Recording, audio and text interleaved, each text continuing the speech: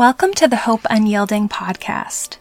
The goal of Hope Unyielding is to proclaim God's faithfulness through personal story.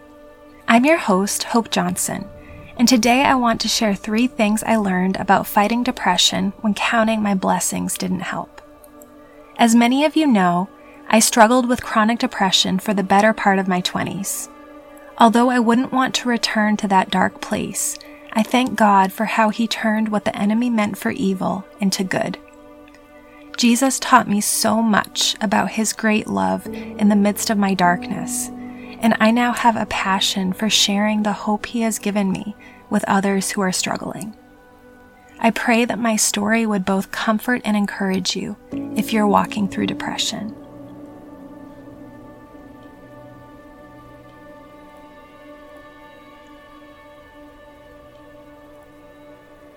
Ann Voskamp's book, 1,000 Gifts, made a lasting mark on Christian culture, and rightly so.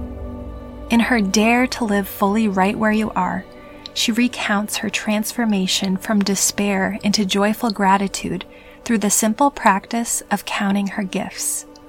Blessings from God that are all too easy to miss unless we commit our eyes to intentional sight. Morning shadows across the old floors, she writes, jam piled high on the toast, cry of blue jay from high in the spruce. I read the book when it came out in 2010 and was captivated by Voskamp's poetic writing and fresh expression of a timeless truth. And today, healthy and healed, when I count God's gifts, a gloomy demeanor on an off day is put into perspective.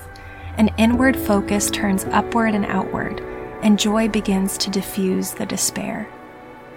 But when I was severely depressed, this practice backfired. In the years of the deepest depression, I fought back with Voskamp's advice. In a tear-riddled journal, I etched my gifts hard into the pages day after day. And all I felt was shame. Shame at how God had given me so much, yet I still had a perpetual lump in my throat. Shame that the hopelessness I felt outshouted the hope I had in Christ. Shame that God had given me so much to live for, yet on some days I wanted to die. If you have felt the same, you're not alone. And if you have felt the same, remember this. Faith and feelings are not synonyms. When the gifts you're supposed to be counting turn astringent on your tongue, know that your inability to manufacture feelings doesn't anger God. The lovely truth is this. As a father has compassion on his children, so the Lord has compassion on those who fear Him, for He knows how we are formed. He remembers that we are dust. Psalm 103, 13 through 14. Armed with these words of compassion, you can be confident that your emotions do not sway His love and faithfulness. My emotions took years to align with the truth, but during that winter season, He taught me 3 ways of fighting depression that banished shame and gave me hope. Number 1, instead of counting your gifts, count His promises.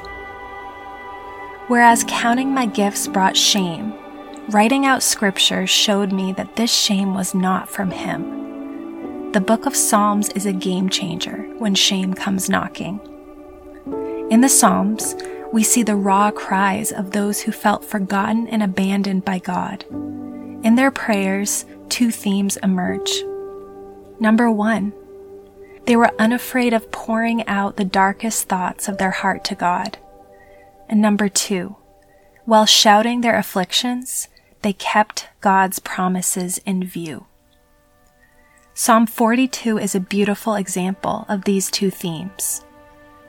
The psalmist is honest about his state.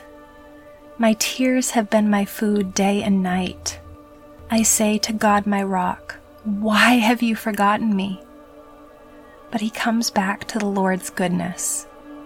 Put your hope in God, for I will yet praise Him, my Savior, and my God. For me, a journal was how I followed the pattern of the psalmists. Writing scripture focused my mind in a way that speaking did not. But for you, it might be saying scripture out loud or even singing. Whatever your preference, know that proclaiming the promises of God is a beautiful and powerful act of defiance against Satan's schemes. Some great places to start are Psalm 42, Psalm 73, and Romans 8. Number 2, rest.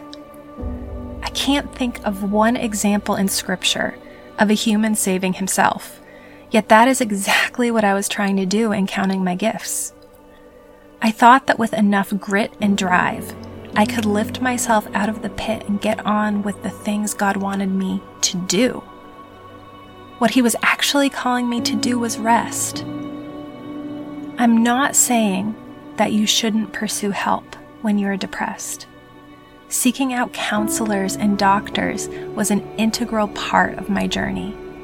What I am saying is that in trying to find a quick fix and counting my gifts, I put more stock in my own power to save than in the one who created me. Soon after the Israelites fled Egypt, the Egyptian army came after them, armed and furious. Understandably terrified, the people said to Moses, "Was it because there were no graves in Egypt that you brought us to the desert to die?" Instead of devising a battle plan, Moses said this, "Do not be afraid. Stand firm, and you will see the deliverance the Lord will bring you today. The Lord will fight for you. You need only to be still." Exodus 14:13 and 14. In a culture that idolizes initiative and action, being still can feel uncomfortable and even wrong. But in that season, that was exactly what the Lord was asking of me. And as I sat in that uncomfortable place of rest, He sanded away my perceptions of Him as a harsh taskmaster and revealed just how much He loved me, regardless of what I was able to do or produce.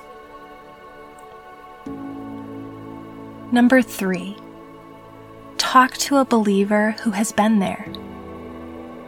Sharing my heart with believers who have struggled with depression paved the way for hope and healing. Having been there, they didn't judge my inability to manufacture feelings. They knew what it was like to doubt God's goodness, to feel unwarranted shame, to feel that there was no way out. Yet they had emerged on the other side even more convinced of God's goodness and compassion. It is vital to be wise and selective in whom you choose to confide. A prime example of this need for selectiveness is in the account of Job's friends, who, though they were well-meaning, spoke in ignorance and ultimately slandered God's character. Similarly, I've talked to believers who just don't get it because they haven't been there. If you don't know a believer who has been there, I strongly recommend talking to a pastor at a local church who can connect you with someone trustworthy. I realize that this is a big step, as depression has been stigmatized by the church in the past. But I'll tell you that in my experience, fewer and fewer church leaders stigmatize depression, and it is worth the effort in seeking them out in pursuit of a confidant. So friend, do not feel ashamed if counting your gifts has left you with a lump in your throat. Instead, remember that faith and feelings are not synonyms. Know that your emotions are not a measure of your faith, that God looks on you with compassion and acts toward you with love, and that He truly is mighty to save.